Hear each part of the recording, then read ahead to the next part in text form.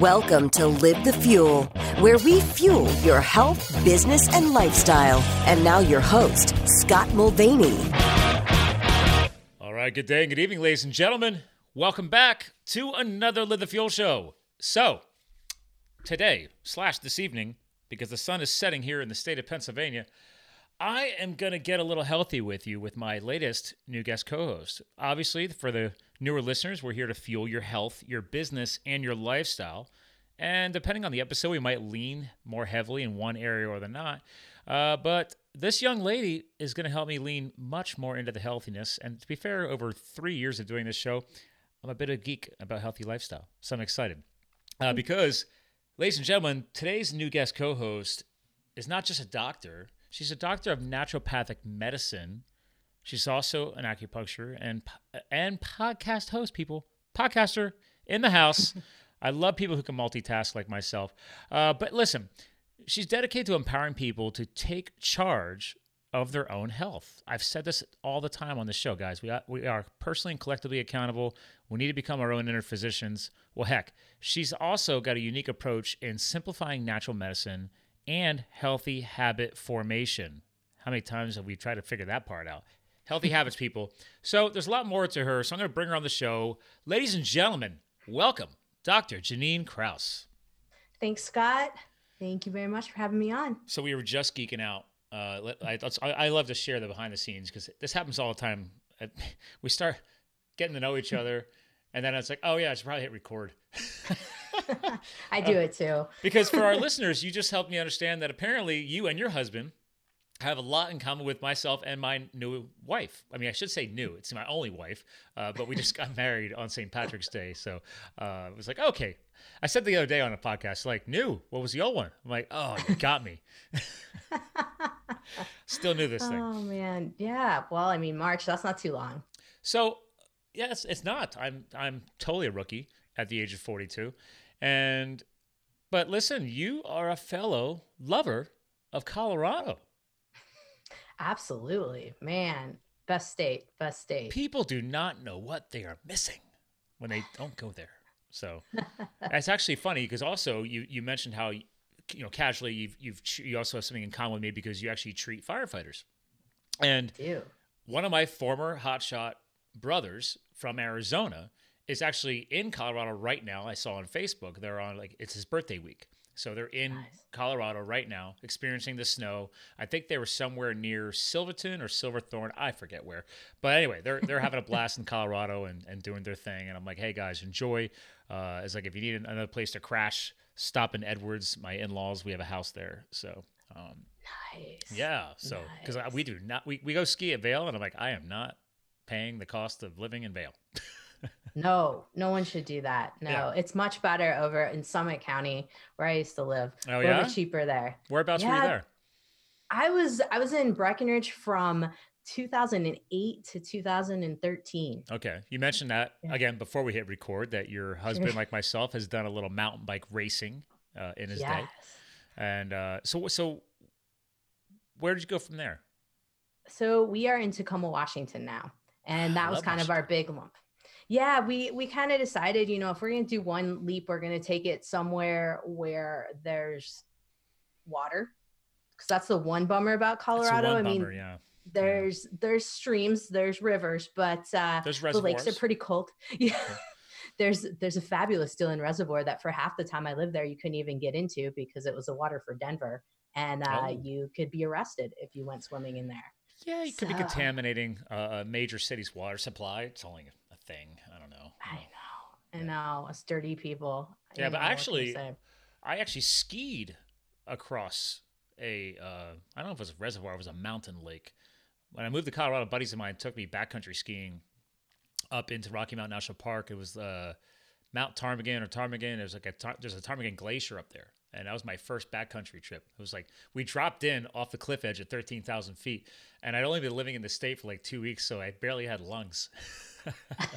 But you're local, 2 weeks. I mean, you're local then. Oh, okay. Well, all right. I mean, it's still, you can still tell who are the legit locals because, I mean, this is 2012, 13, somewhere around there. And half the guys on this trek were like younger guys in their 20s that have GoPros all over them. You could tell that they're going for sponsorship or whatever. And we're hiking up and not skinning, hiking. And these guys, and I'm good until about 10,000 feet. And then they just pull away on the hike. And I'm like, what's going on? I just got done firefighting. I'm a hiking machine. And it was a very humbling experience. So, which then obviously that made me go start hiking 14ers too, because I don't like to not do well. Have you ever done that? Oh yeah. I've hit quite a few of those guys. Especially if you're in Breck, you're surrounded by a few. So yeah, we out over the mountain there, into Park County. You've got like 3 you can hit in one day. That's the Boston Democrat. Is that the collegiates, right? Nope. Before you get over there. Oh. So Lincoln, Bross, and Democrat are right off Highway 9 before you get to, just outside of Alma. Okay. So, yeah, Lincoln, Bross, and Democrat. You can bang out 3 14ers. They count because as long as you drop, what was it? Is it 400 or 800 feet? If you hike up and as long as you descend a certain amount and then reascend, it counts as another 14er. I do not know the details. I was just like, I got 3 in a damn cool. Yeah. Well, my first 14er hike, I got 2 in one day. We did Bierstadt and then Evans, and it connects through the Sawtooth. So it's actually, you do a 14er and then a 13er and then a 14er, because the one in between, Sawtooth, is technically a 13er. And that Sawtooth Traverse, man, that was badass. That trip was funny though, because I mean, it's not funny when you hear the rest of it, but I'm hiking, and when I go in, the guy's like, "Hey, just so you know, we're looking for somebody who's missing." He went missing yesterday. I guess an ice storm had come through, because at that altitude you could have anything coming through, and Anyway, he decided to continue on alone. He was my age at the time, and it was his 32nd birthday or 33rd birthday, and he had just gotten engaged, and he unfortunately passed away on that hike. And apparently I hiked right past his body, and I had no idea where he was. I guess he had fallen off of a cliff in the storm. And so they were flying overhead with a Black Hawk, and I'm on top of, I get the Sawtooth, and they had just dropped in a couple of rescue climbers, and I'm like, whoa, what's going on? They're like, well, just be safe. I'm like, yeah, it's my first 14er trip, and you guys are looking for somebody who could be dead. I should just relax. It's okay. Wow. Right? I might have thought about turning around and been like, oh, I don't know. Nah, because I already had the first one in, and I'm like, I'll just keep going. And the weather was beautiful. We did the research. I'm the rookie. Double check the weather, make sure there's no major wind events or stuff that possibly could be coming through. So it worked out great. But now you make me want to go back. Now I got to go do that one. I haven't done the triple.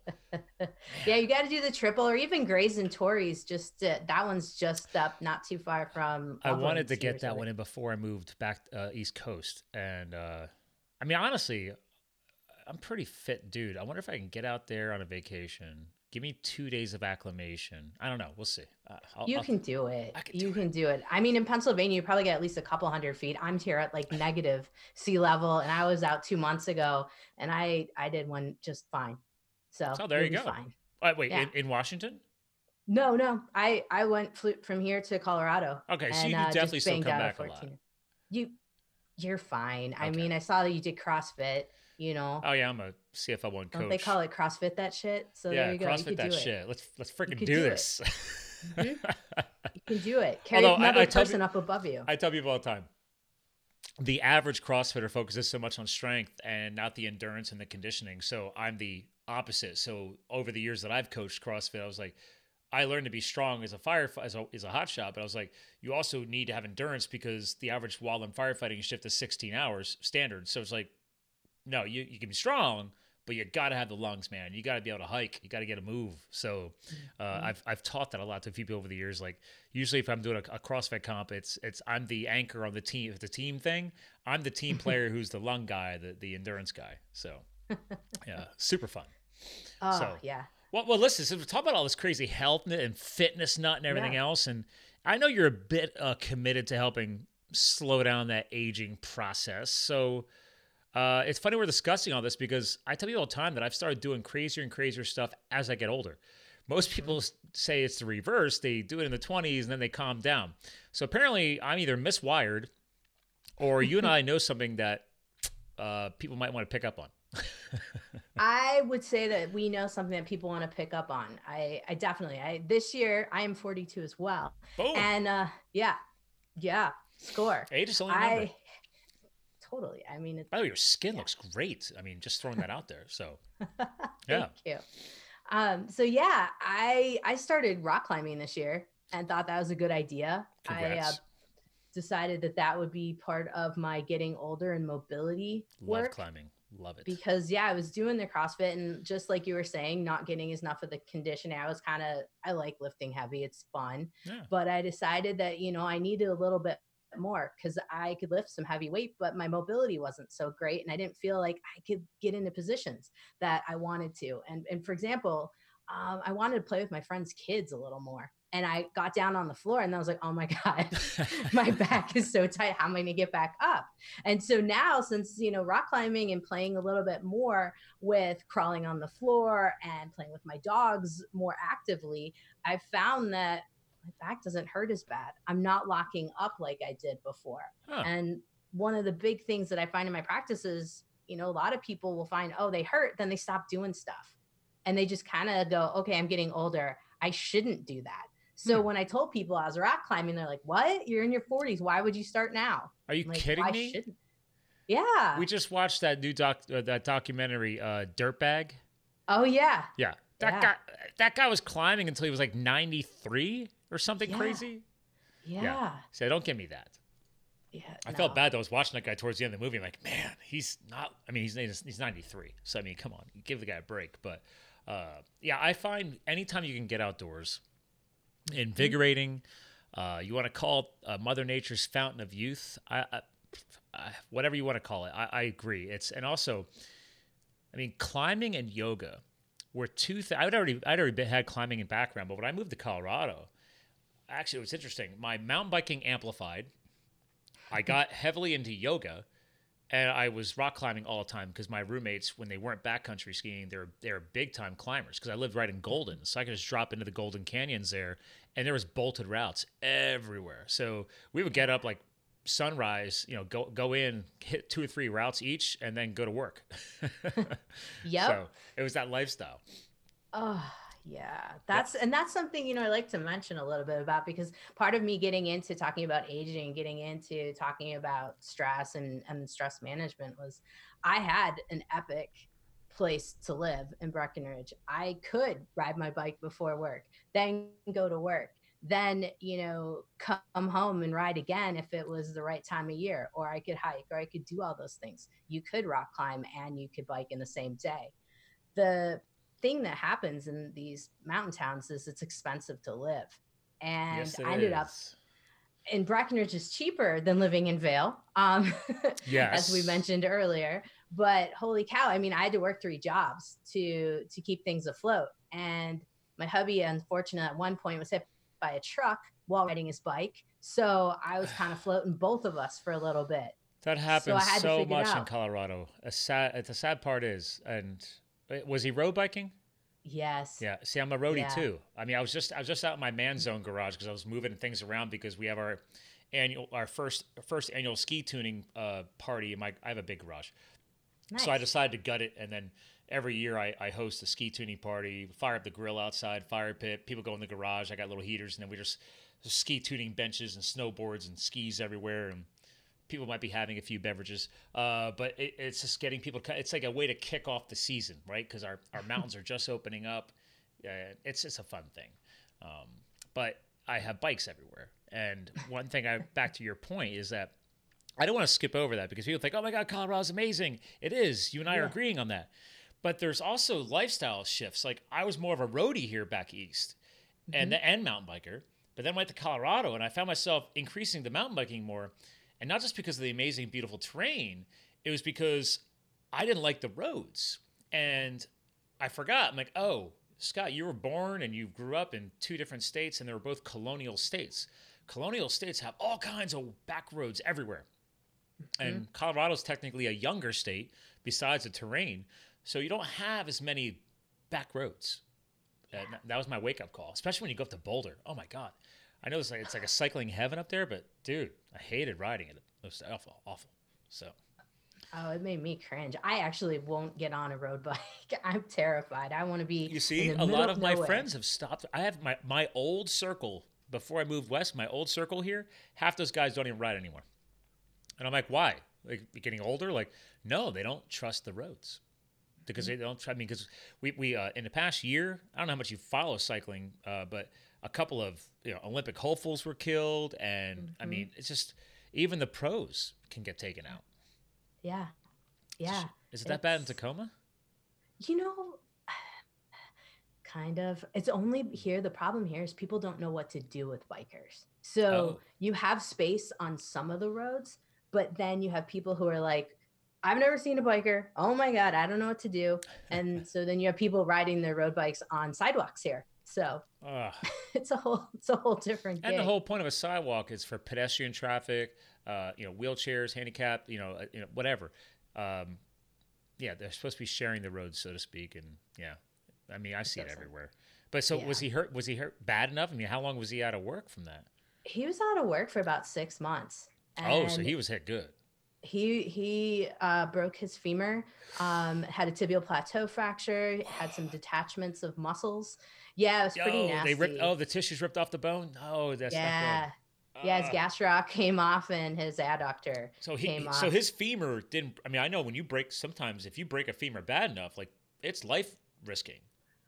Because of that major blood vessel, whatever that's in there. Yeah, that femoral. Yeah, the femoral artery, yeah. So, I mean, was it that bad? No, it wasn't that bad. Thank goodness. Oh. Yeah, so he just got some hardware and then they put him back together, took the hardware out, and he's good to go. And he's got a claim to fame. He's got the fastest ride from Frisco to, well, no, not Frisco, Breckenridge to Frisco on Strava because we forgot to take the thing off of his bike. And so the bike's in the back of my car as I'm headed to the hospital. So that's his claim to fame, the fastest ride. I'm a big Strava user. There you go. Listeners hearing this, Strava is an app. You can use it. You can sync your Garmin watches to it, all kinds of cool stuff, or just use your iPhone. It will use the GPS. It's a fun app to keep in track for athletes. So little plug there for the Strava world, because I'm a big fan of it. I'm a big fan. And I think fun. 1 or 2 times I might have forgotten to turn my thing off, and obviously it's just like fast line down the road. And they call you on it eventually. They're like, "There's no way this happened," but he had a good ride. Yeah, he was like, "Oh, I'm sorry, I was in the hospital." Yeah. We were kind of rushing to the hospital because I almost got run over. But hey, I'll get around to updating that one of these days. So. Oh man, but he had his claim to fame on that one for a little bit. But boy, yeah, Strava's a fun one, the competition, especially in the neighborhoods in the mountains. Gosh, yeah, keep up. So how long? Obviously, were you already into naturopathic when that happened? Mm-hmm. Okay, so clearly you probably had. I mean, actually, let's pause on this. You probably had a few opinions to help him heal and recover, but is it like in the health and fitness space in general where you can't help the people that are closest to you? It's really hard. Okay. I don't recommend it. I really don't, because you try and they look at you and they're like, okay, maybe. My husband, I love him to death, but he will cry even if I take out an acupuncture needle and I'm like, I'm getting you. I'm going to come get you with one. Oh, man. He doesn't want it. He's like, no, thank you. But a massage, he'll take massages all day. I'm not a massage therapist. I wish my wife was had a massage background. She's an equine horse vet, and she's also a doctor chiropractic for animals as well. And I'm like, hey, I'm a big animal. And she's like, no, it's not the same. I'm like, but you said you studied alongside of humans, also in chiropractic school. She's like, yeah, but we specialized obviously in the animal side. And I'm like, I'm a big animal. Feel free. Yeah, it gets messy when you try to treat your family members, especially your significant other. They you try, but it doesn't work out so well. We do have a close friend who's a doctor of PT, and then she's, what's it called? Dry needling. Yes. She's skilled in that.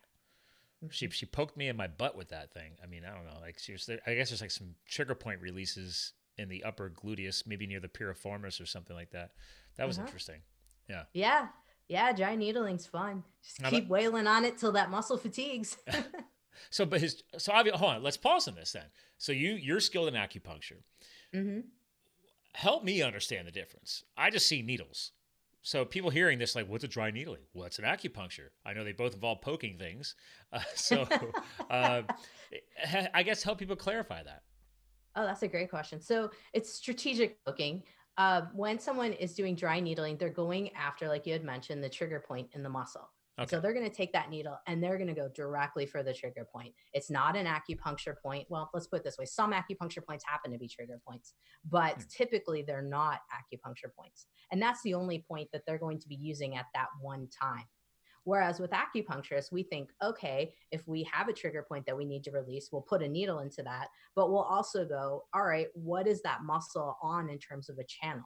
Because we have sinew channels, meaning that there's muscles and tendons that connect like all the way from your feet, all the way up to your mid back or even your head and your neck. Right. And so I'm trying to think strategically to affect the whole area and the muscles that are involved in that line of that one lock being locked up.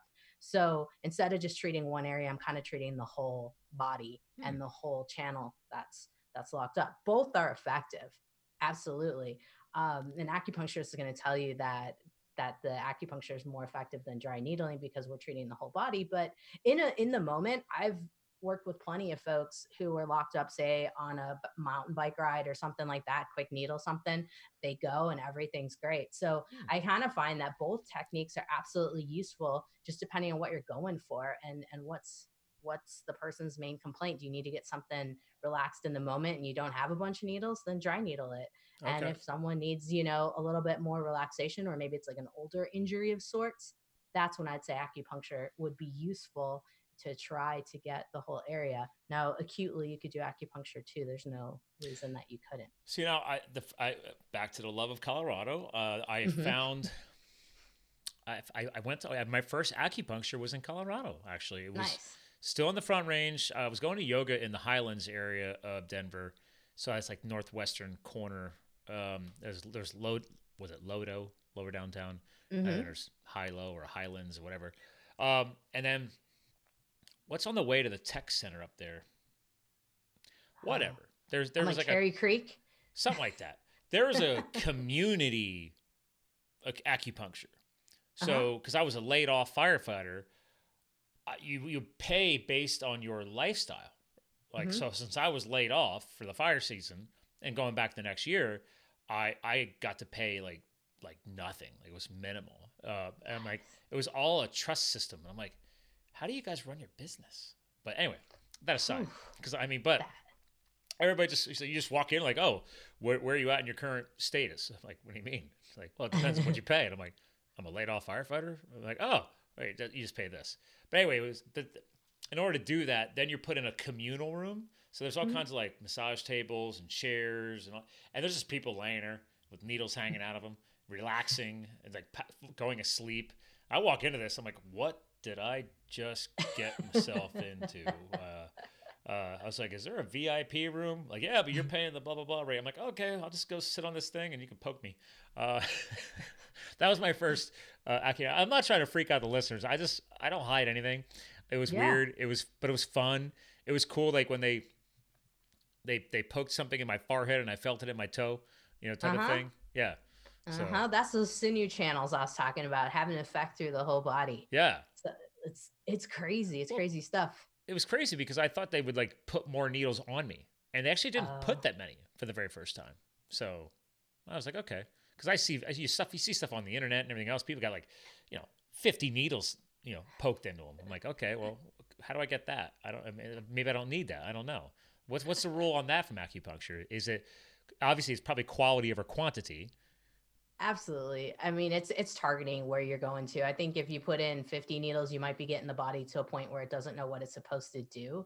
Have I done that? Absolutely. Have I learned that I need to do a little less is more? Yes. I'd say probably 30 to 40 are on average for someone that's doing sports medicine style acupuncture. If you're trying to chill someone out, like they're there just for relaxation, you probably won't get more than like 12 to 15 needles. Then that's probably what they did for me, because this is a while ago. But that makes sense because like I don't even go to I don't go for like I call them foo-foo massages. I go in there, I'm like, you better work me over, okay?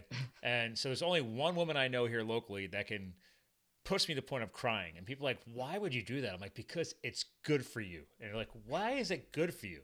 And I said, because she's getting into some stuff that I need to have her break up. And my wife is the same way. Like, we don't want this, like, oh, it's a nice, soft Swedish, blah. Like, no, get in on that sucker. Let's break it up. Let's get it out. What are your thoughts on that?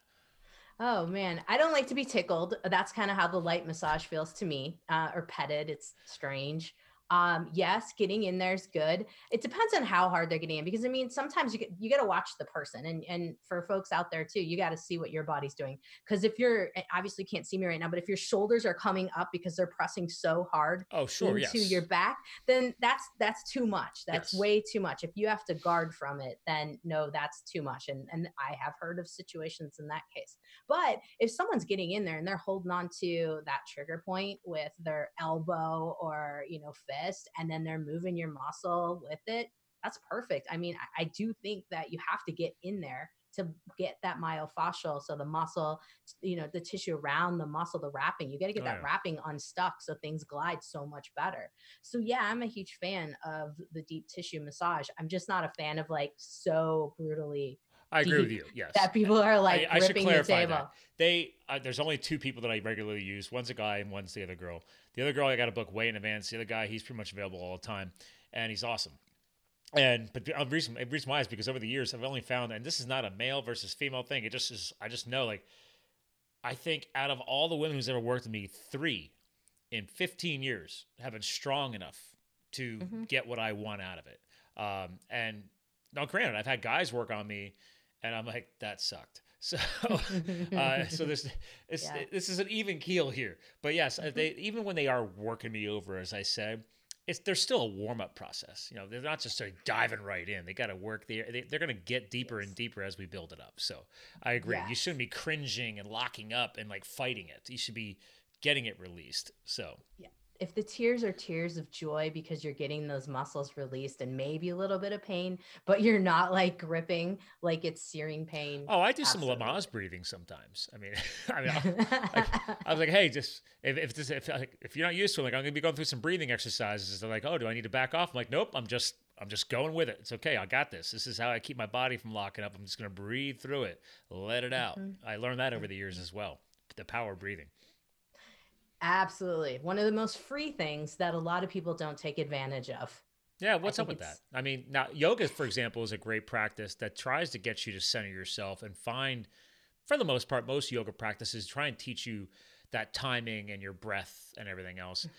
Is this stuff you bring up in your practice as well? Oh, yeah. Okay. I mean, breathing is huge because like a lot of times even I'll run someone's labs and I'll see that their carbon dioxide levels are off. And one way or the other, I can tell if they're hyperventilating, so breathing short, fast breaths for too long, or if they've been breathing super, like holding their breath kind of stuff. And then they sigh, then they take a breath, and then they sigh, take a breath. And you can tell with the muscles, you can tell with their upper back how tight things are. So yeah, I mean, you could calm down some serious stress. You could probably, if I venture to say that you could probably reverse some aging if you just breathe a little bit more. Ah, interesting. Belief. Okay. Well, I like to trigger that back to that mental game, right? And I truly back that up. I mean, I tell people all the time, like, guys, like, you can CrossFit the shit out of it all you want. And I was like, but a lot of that, it's because I'm a big fan of what's called the Hero WODs. Every Sunday, my buddies, I go to a couple different boxes, and I have my own gym in my garage. But I tell people all the time, like, man, you can't beat the power of your mental game, because, and that's stuff that got stronger over the years thanks to serving as a hot shot and doing all these crazy things I do. But like, every time I go skydiving, it gets easier and easier. Doing a mountain bike race doesn't even faze me anymore. This year was my first time trying a 100-mile mountain bike race. That was nice. Epic. And that was after I collapsed my lung in January. So that was good times. I don't recommend that, by the way. How did you do that? I coughed too hard. What? Interesting. I was waiting for your reaction. So yeah. Apparently, if you're I'm a 6'4", 190 pounds right now. Okay. If you're a tall, lean athlete, after all these years, all the crazy stuff I've done, I was doing a holiday workout after last Christmas and, Hero WOD stuff. And I just happened to catch a clean and jerk the wrong way. I might have been overly arched just for a split second, and it displaced a rib in my back.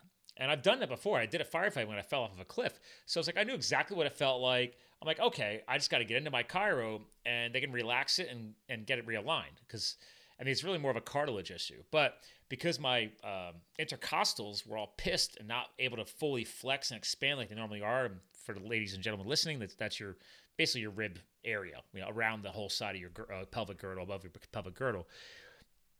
I was just like, dude, why can't I breathe? Because I didn't know I did it. And so I would I continue I kept working out. And then like a week goes by and I'm still coughing. I'm like, oh man, I don't get sick. What the heck? I'm a health nut. And I'm like, okay, I must be getting sick. So I just kept coughing. And then it kept getting worse and worse. And then I guess if you go through periods of traumatic coughs, I mean, you could traumatize the lung and then create what's called a bleb on the surface of the lung, which is an air blister, which basically you traumatize the lung enough and you actually break some of your alveoli, your air sac in your lung. And then that air gets released and it usually goes to the top of the lung. And then that gets pushed in basically like a blister on the surface of your lung, and you keep coughing and stuff. Your lung rubs the inside of your rib cage and you could release the air. So I self-collapsed my own lung. So it's called a spontaneous pneumothorax. So there's traumatic pneumothorax, when people break a rib or get stabbed. I was a spontaneous pneumothorax.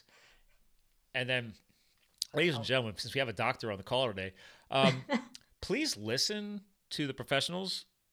And even though your wife is a doctor, of equine vet doctor, you could listen to her because she told me to go get a chest x-ray and I wouldn't. So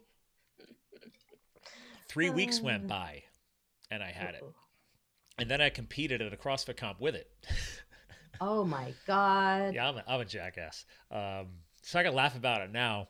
And I couldn't figure out why Mr. Endurance Athlete, like there was 4 workouts. After every workout, I'm like on the ground, like, what the hell? I can't catch my breath.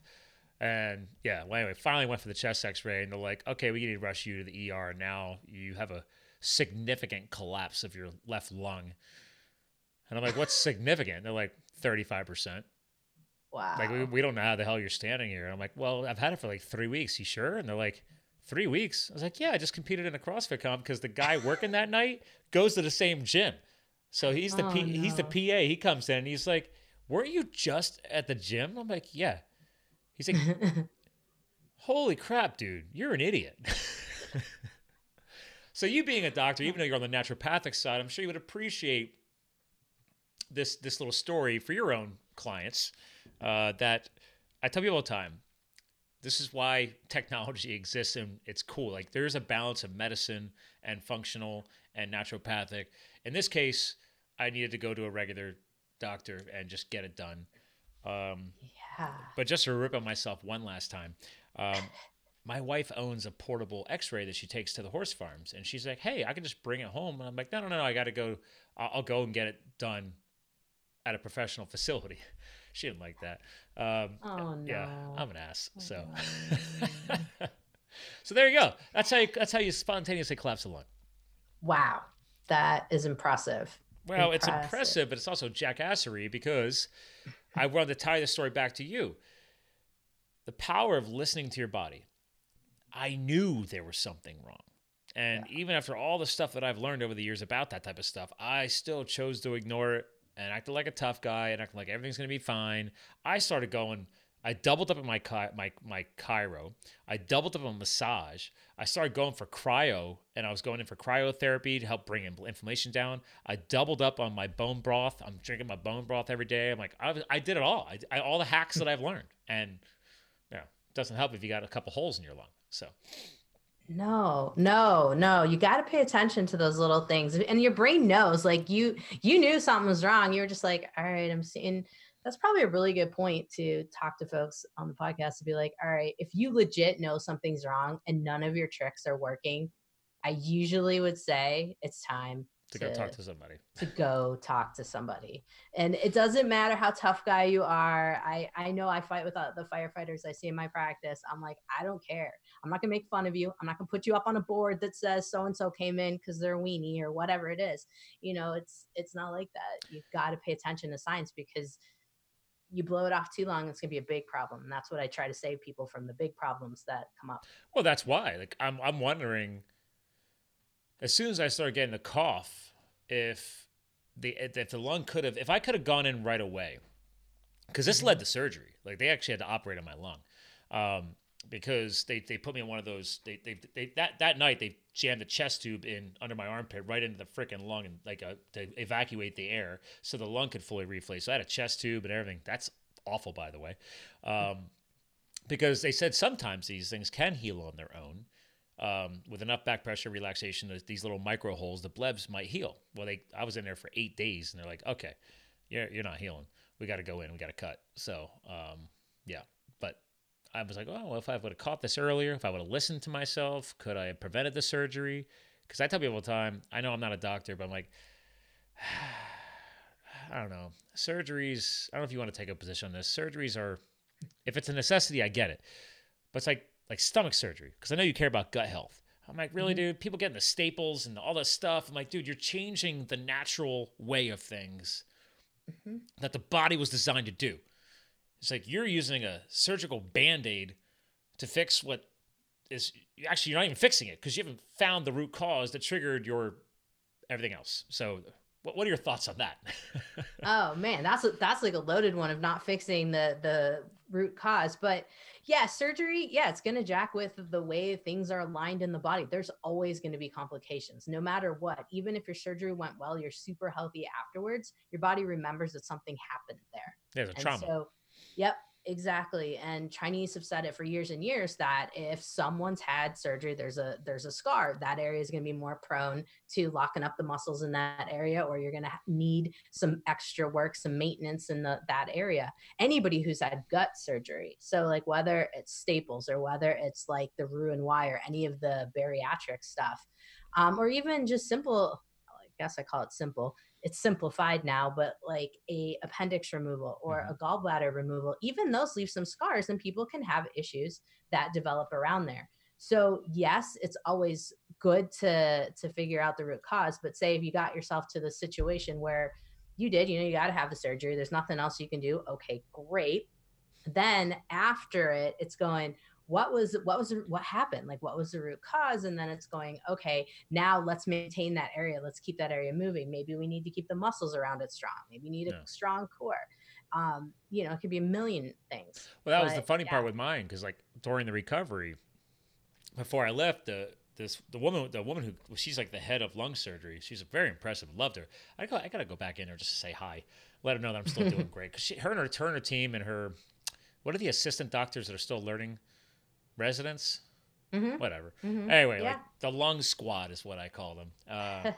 But they're like, she's like, listen, just so you know, surgery will be fine, because she's like, you have really strong, like, even though you're a lean dude, she's like, you're strong, you're fit, you can tell that you exercise, but she's like, it's just going to be a little bit of a problem on your recovery. And I'm like, why is that? And she's like, well, cutting through your intercostals between your ribs. She's like, and actually, my dad had a best antidote for it. And I went back and I told her during one of our follow-up sessions. She's like, yes, tell your father he's a smart man. It's like a car tire versus a truck tire. Car tires only have so many walls of rubber when they thicken the tire and they make the tire, they mold the tire. A truck tire has like twice the thickness. So they said, picture you trying to heal multiple layers of a truck tire versus a 70-year-old woman that she might have done lung surgery on. And in 3 days, she feels great. Whereas for me, I'm going to have pain and discomfort for the next like 2 weeks, especially trying to rebuild range of motion and everything else. So, yes, that sucked, by the way. So, yeah. So I was a big wake up call. But I don't know if you ever had the tire discussion before when it comes to tissue health. So that's a good one. I'm going to have to use that one. No, usually I'm talking about layers of, well, I usually use Twizzlers for my discussion of it. Interesting. Because the pull apart Twizzlers look like a muscle fiber. And then you wrap, saran around them, and then you show the patient you've got that, and then you unwrap it. I don't know. That's actually, I never thought about it that way, because that's right. I haven't had a Twizzler in a long, long time because I'm anti-sugar. But I think it's two slabs of Twizzlers connected, right? Yeah, that's what it was. Yeah, so you might have like 5 or 6 twisters across, but there's actually 2 slabs of it in a pack. So yeah, they're slapped together, and then you have like the pull and peel ones have like 5 or 6 or however many ones. Yeah, the slabs of, and then you pull them apart. So you pull the slabs apart, and then you pull off each one. I remember that. Yeah. Back in the day. Yeah. I haven't had a Twizzler in a very long time either. For you. So bad. You talk about gut health. Yeah, that'll rock your gut health, Bart. That was the reason why. Like, I was worried about my gut health when I was in the hospital. I'm sure you talk a lot with your patients on the naturopathic side about the impacts of, oh God, what do people take when they're sick or when they're really, really sick? Oh, antibiotics. Antibiotics. I'm like actually my sister-in-law is on a really hardcore antibiotic right now. And I was like, please, listen, I know most people are going to the grocery store and taking the guessing game on their probiotics, but I'm like, take something while you're on the antibiotic because you're just thrashing your gut bacteria. It's just ravaging that. I know it's supposed to help with this thing that she has to get it done, but I'm like, the side effects of what is traumatizing in there, it's rough. So how do you explain that to people? Usually I find out what antibiotic they're going to be taking, and then we figure out the hours in between their dosing schedule. And usually you can give a probiotic about 4 hours away from an antibiotic. Okay. Yeah, you're still going to kill some off, but still it's better than having nothing in the system. And a lot of times when people are having heavy hitter antibiotics, like say they're taking Levaquin or Cipro, some of the really big broad spectrums, I'll usually get folks on a soil-based probiotic because it's not going to be, some of the stronger probiotics that have like 100 billion plus organisms, when you're that sick and you take something like that, you often aren't going to feel too good.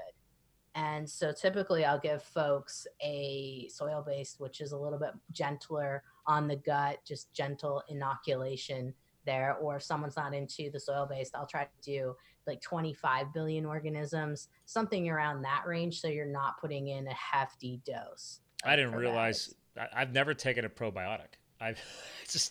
You're like, well, are you against probiotics? I'm like, if you don't need them, like I mean, except for the occasional red wine, I don't consume sugar.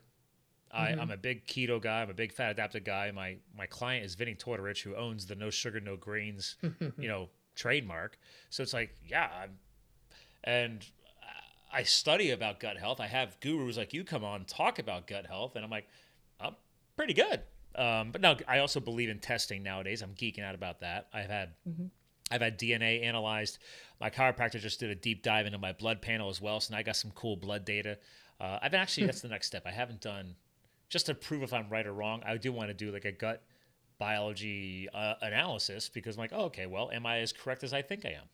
I don't know. Yeah. No, I think it's worth it. It's, on the lower end, you could do Viome, which is a quick swab of, that, or you could go to something higher end like GI mapping, or Doctor's Data has something new coming out called the GI 360 test. And they all look for viruses in addition to parasites. And I find that one kind of cool to get a little assessment. Well, if you're going to get an assessment, I think here's a good pause. Can you get an assessment? That sounds pretty robust. Are you trying to get too much data in one session? Like I've always wondered about that. I'm like, oh, okay, well I can go entry level and just get this and start there, and then I can add a couple smaller tests on. Or do you go for the whole enchilada? I mean, I don't know anything about that. Is it good to go for the full package, or are you trying to get too much and you might not get enough accuracy? I mean, because I know we've come very far with these gut biology tests. Yeah, we've definitely come pretty far. And I think that we still have, I would say there's some limits still with it. Okay. Because you're only doing, some tests are 1-day tests, some tests are 3-day tests. Oh. If someone has parasites, even the 3-day test is going to be the best option. But honestly, with parasites, they're tricky to find. In a perfect world, we could test every single day and, maybe not even see if someone has parasites. So that's one of the faults of the tests.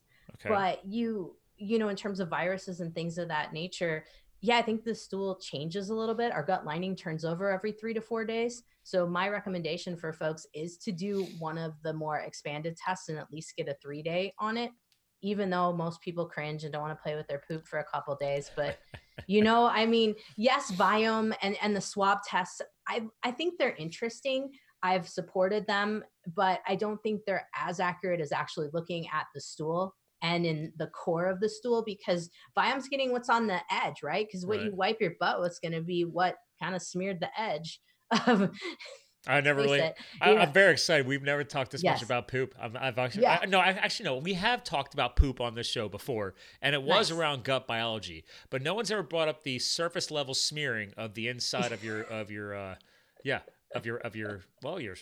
your rectum, basically. Yeah. So, Yeah. And so that's why taking a full sample of the poo basically gives you a really good idea of what's up. Now, in terms of your question of like, do I need the whole enchilada? Well, if you're not noticing that you have trouble digesting foods or you're not seeing any undigested food in your stool, well, maybe not. But I do find it interesting to know, like, do you have enough enzymes? Is it showing that, you might not see the food, but are there little microfibers that are in there or is there extra fat? Because a lot of people don't tend to see the fat true. in the stool coming through. And so I think it's worth it to do the whole enchilada. And I think it's worth it to repeat it because we'll do it once a lot of times. And then folks are like, oh, I don't have the money, I don't have cash. I'm a data geek. And I'll say, well, if we're going to put a protocol in, you better do it before and after and know, like, did that it I work? agree with. Because like people tell me, oh, I'm a big supporter of massage and chiropractic, right? I actually tell people, like, I haven't been to my MD in years. I can't remember the last. I think when I moved back here, I went just because I was like, oh, I should probably have something on record somewhere. So I had him just run blood work and like stick me on file. And he was my wife's husband, or son of my. Sorry, I'm the wife's husband. It was my old friend's. It was my old friend's husband. And so anyway, it was funny because people are like, well, why don't you go? What do you have something against MDs? I'm like, I believe that you shouldn't have to go to an MD unless you absolutely have to, because. For example, the baseline knowledge I have on health and nutrition is already far exceeding most MDs. I have no problem telling people that. And maybe some people may take that as being cocky. I'm like, because I literally consume podcasts and audiobooks daily. And I'm running a podcast show for going on 3.5 years with over 300 shows online. And a good chunk of that is with health experts like yourself.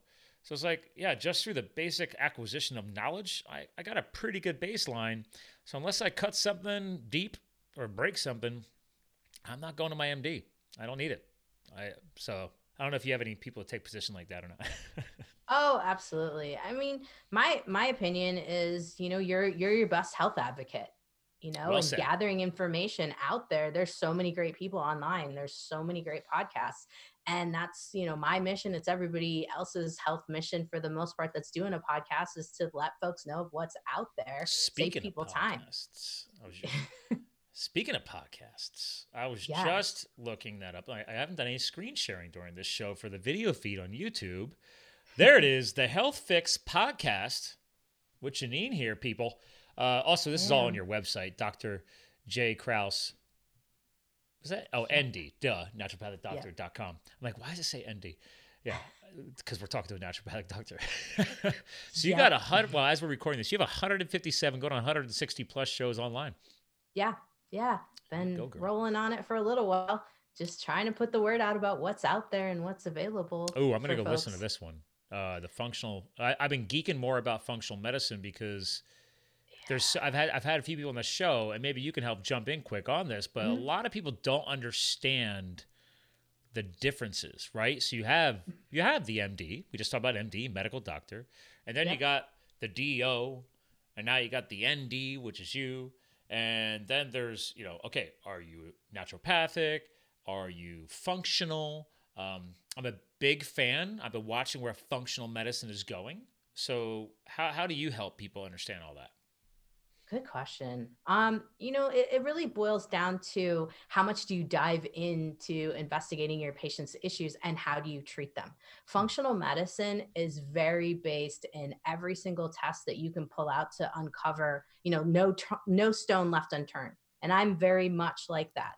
A lot of us naturopaths will say that we are closer to functional medicine docs than we are to naturopaths. Really, traditional naturopathic medicine is herbs, and you're looking more at lifestyle changes, things of that nature. Whereas functional medicine is huge in the supplements, high dose supplements, IV supplements, peptides, anything that you can get into the body to make a quicker change. Herbs are slow.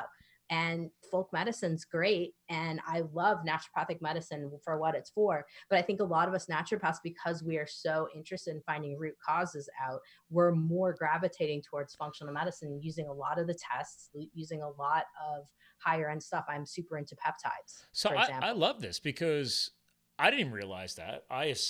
Again, this is the problem with assumptions, people. This is why we do this. This is why we're deep diving. So it sounds like there are some naturopaths who still stick to the origins of naturopathic medicine. Absolutely. But I'm almost hearing that as you guys progress down the timeline, you eventually start learning too much. And then it's like, okay, we need to graduate beyond the herbal root cause research. We got to dig a little deeper, get a little higher. And now you're moving into the blending of the functional medicine as well. That's what I'm hearing. Absolutely. Absolutely. And by the way, for folks listening out there, medical doctors can be functional medicine docs too. Yes. And I think for a lot of people, we get a little confusion in terms of, are medical doctors only functional medicine doctors, or can naturopaths also be functional medicine docs? And actually we can be both. And so it's just additional education, right? It's additional education. I don't have a certificate from the A4M or the IFM, so the different groups. Okay. So I don't have that. I just am a geek and I research the hell out of stuff. And so I am floating in all those worlds in terms of biohacking and whatnot. And I, maybe someday I'll go get the certificate to be legit. But at this point, I feel like I've got enough under my belt to be able to navigate those waters of the tests, the advanced tests and the advanced treatments. I gotta, you know who I'd love to see you get on your show? I had him on my show 2 years ago. You ever hear of the great Dr. Jack Kruse? I've not. So, because I was talking about biohacking with him on the show, and he's like, listen, Scott, when you're ready to level up, it's like, you can join my mitohackers. I'm like, what the hell is a mitohacker? He's like, the mitochondrial level of your cells. He's like, you guys are all at the surface level, man. He's like, because he's a neurosurgeon, neurologist guru, crazy viral following. Like, he's still to this day the most downloaded show I've ever had because he has such a loyal following. But he's obsessed about the health of the sun, the healthy UV. He purposely moved him and his wife to Louisiana to get closer to the equator, maximize the vitamin D production, but all about the power plants at the cellular level, the mitochondrial health. And I was like, dude, he just blew my mind. Like, he turned me on to wearing blue blockers, 2 years ago, because it's dark now and I got, screens and everything else. So eye health, all that stuff, sleep health. I was like, holy crap. Like that show kind of cracked me wide open. So, but I still have his team's email. I have to see as I start running my show, I started after a while saying, you know what? I know my podcast is important, but what can I do to get my guest co-host connected, especially if you're fellow podcasters? Yeah. Because he would be mind-blowing dude to get on your show. So I would love to geek out on some mitochondria with him. That is one of my fave things in my office to work with. Really? So you are already digging into it? Oh, yeah. Okay. Yeah. So you're all about magnesium and all that, so. And vitamin B1, 2, 3, all those guys figuring out what's hanging up in the Krebs cycle there. I'm literally taking a note right now for you. Nice, good old-fashioned pen and paper. So that way I can't forget it. I tell people all the time, you want to memorize something? Write it down. There's actually a psychological trigger in your brain for that. So I learned that from some other guru. Well, listen, I've been having a blast. I feel like we can cover so much more content, but we're coming towards the end of our slot. And as I hinted earlier, I got 5 back-to-back shows tonight. So I've got some homework. I need to get you connected to Jack and do my best. Sure. We've hit on firefighters and obviously the health habit, the health fix for your show, gut health, stupidity with collapsed lungs, the love of Colorado, mountain biking, everything, your support of firefighters and first responders.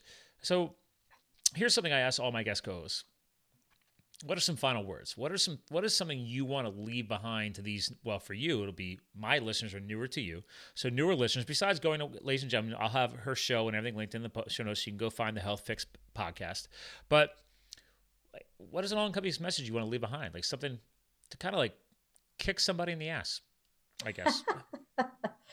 Probably the two best things that I'd like to have folks, and no matter whether they're my patients or anyone listening to your podcast, my podcast, anyone out there in the world, paying attention to the little things, the little symptoms that show up that are nagging you day in, day out. Write them suckers down and pay attention a little bit to when they're happening. And then either if you're not comfortable with the MD, find a naturopath, find a functional medicine doc or naturopath, and ask questions. Why am I having these symptoms? Investigate. I'm a fan of Google doctoring. I think Google doctoring is kind of nice because you can get some basis information to take with you to the doctor. I love it when people come in and they're like, hey doc, here's a bunch of information I found about my symptoms. And so what I'm saying here is advocating for yourself. Take the notes down, pay attention to what's happening, write connections down if you got them, do a little research, go into a doctor's visit very well prepared. And if that doctor doesn't listen to you, find someone who does. Keep searching for folks who can help you, because you don't want to let the little things in life turn into big things down the road. Prime example, what happened with your lungs. And so I like to make it easy. Take note. Yeah. Just take charge of your health. Be your own best advocate, because it's true. No one's going to care about your health as much as you do. And that's hands down. Well said. Well said. Well, listen, hang tight. I want to proper goodbye off the air. Ladies and gentlemen, I told you at the beginning of the show, we're going to talk about some health today, obviously some lifestyle. And obviously she's an entrepreneur because she's a doctor and she works for herself. So, but listen, I'm going to screen share one more time for the video feed out there. And again, for those of you listening in, you can always find this on YouTube. We always link it in the show notes. But a reminder, naturopathic doctor, acupuncturist, and podcaster, Dr. Janine Kraus. You can find her at Dr. J. Kraus, N as in Nancy, as in naturopathic, D.com, naturopathicdoctor.com. And I love her site too. It's all about empowering you to take charge of your own health. And I've said this many times in the show, thanks to somebody else that has been on this show. Become your own inner physician. Do the research. Do the the Googling of the doctors if you have to. Listen to podcasts. Listen to audiobooks. You're not going to know everything tomorrow, but just start taking some accountability. So, ladies and gentlemen, that is another healthy Live the Fuel podcast show. Remember, we're here to fuel your health, your business, and your lifestyle. And we'll talk to you guys again soon. Thank you for subscribing to Live the Fuel. Stay connected on Facebook, Twitter, and Instagram at Live the Fuel. And remember, you too can live the fuel. So please visit us at livethefuel.com.